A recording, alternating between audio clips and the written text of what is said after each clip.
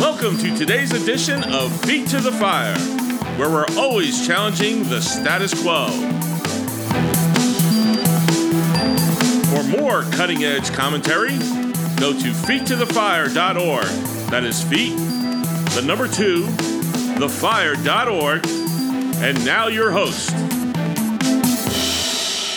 Why is Chuck Schumer, radical Democrat senator from New York, the Democrat Senate Majority Leader, why is he just so confident that the Democrats are going to keep the Senate and gain seats, gain a majority in the upcoming election on November 8th, next Tuesday? When all of the polls, even as recently as this week, Real Clear Politics, and I think 538 might be another polling company, have said it looks very likely that the Republicans are going to gain a majority in the Senate. Why is Chuck Schumer so confident?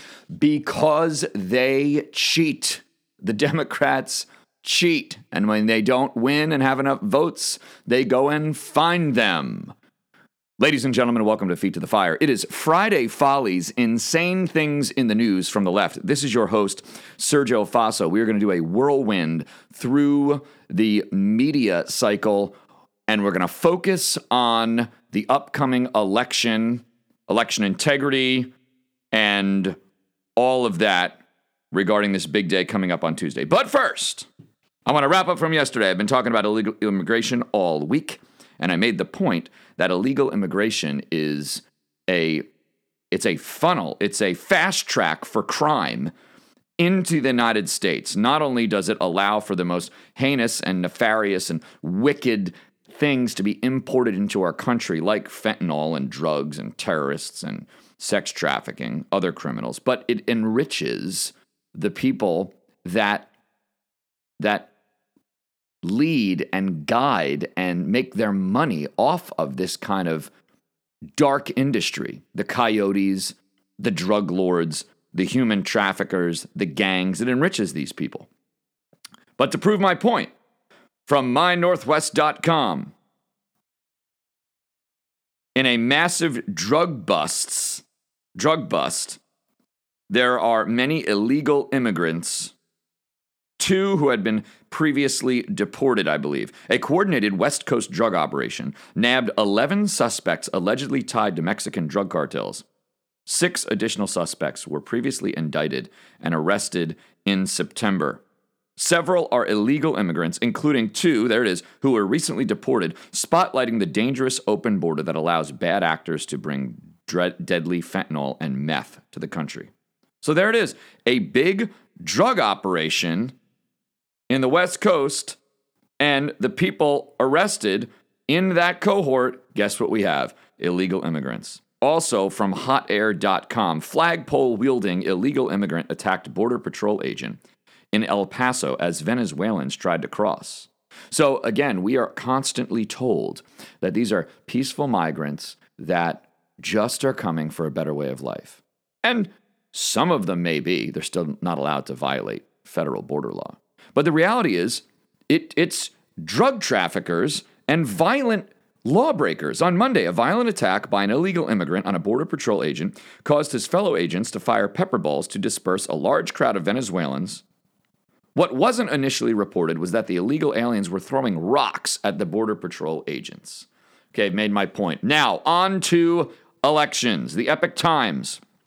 Pennsylvania Department of State has sent out 249,000 ballots, listen, to unverified voters.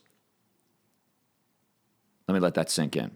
And we're told 2020 was on the up and up. And if you question the 2020 elections, you're a conspiracy theorist, you're an election denier, even though Hillary Clinton and all the leftists and Democrats could deny 2016 when Trump won all the livelong day, and frankly, every other election that they lost, especially notably, since 2000 when George Bush won. Every time they lose in essentially any election, obviously, especially presidential elections, but all over the country, when they lose, they cry foul.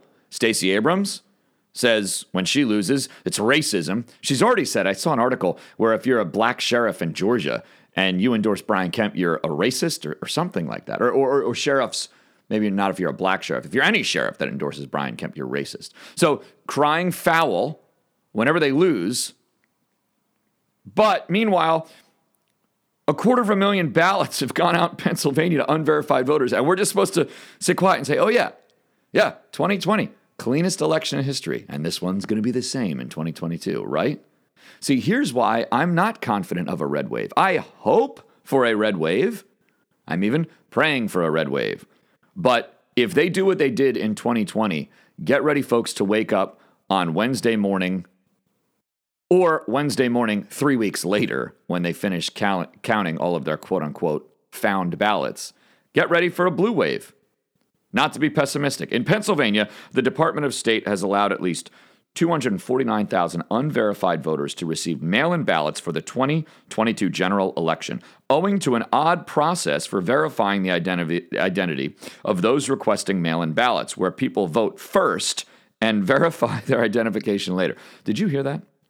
People vote first and then verify their identification later. Okay, that's completely backwards.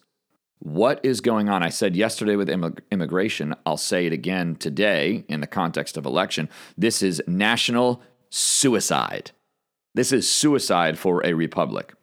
Because if you remember, Biden allegedly, quote unquote, won by only 80,000 votes in 2022. So if you send out 250,000 unverified voters, I think you got it in the bag for the Democrats, even though Dr. Oz is clearly kicking Fetterman's butt for the Senate race. And Mastriani, something like that, running for the gubernatorial race is looking good. But there's 250,000 votes out. Here's the order of the ID verification process in Pennsylvania for mail-in ballots.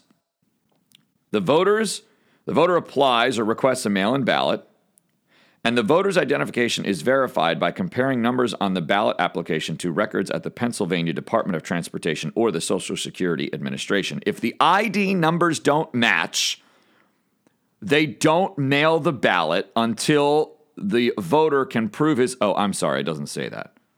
It says this: if the ID numbers don't match, a ballot is mailed to the voter anyway. You've got documentation proving that you're not a verified voter, and send them a ballot anyway. Thank you, corrupt Philly, Harrisburg, PA, Pittsburgh. But it comes with a, quote, non-verified designation. Oh, good. Then, unverified voter casts his ballot. This is crazy. Do you hear what I'm reading? While processing ballots, the county sets aside non-verified ballots until they can reach out to each unverified voter and get proof of ID. Right. So when they're counting in these inner cities, where they draw down the shades and don't let election observers in, where the Democrat Party machine runs it and they put their little partisan hacks in charge of election counting, I'm sure all of those partisan Democrat vote counters in the inner cities are going to just righteously, with a clear conscience, to ward off any guilt, will definitely take those non-verified ballots. They will set them aside, certainly. And then they'll reach out. I love it. They'll reach out to each unverified voter, like with their own personal phone call and maybe like a little greeting card that they're going to mail to their house and get proof of ID and request personally. Maybe they'll show up in person at each house and knock on the door and bring some flowers. Hey, we'd love to count your ballot. Can you please prove your voter ID? This is ridiculous. They're just going to count them. They're going to count them, especially if it's for a D candidate, Democrat.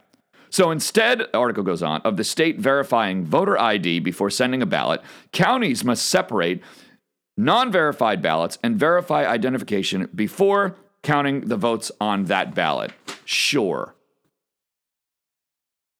The 250,000 votes already sent to unverified voters this year could be enough to sway the results in an election.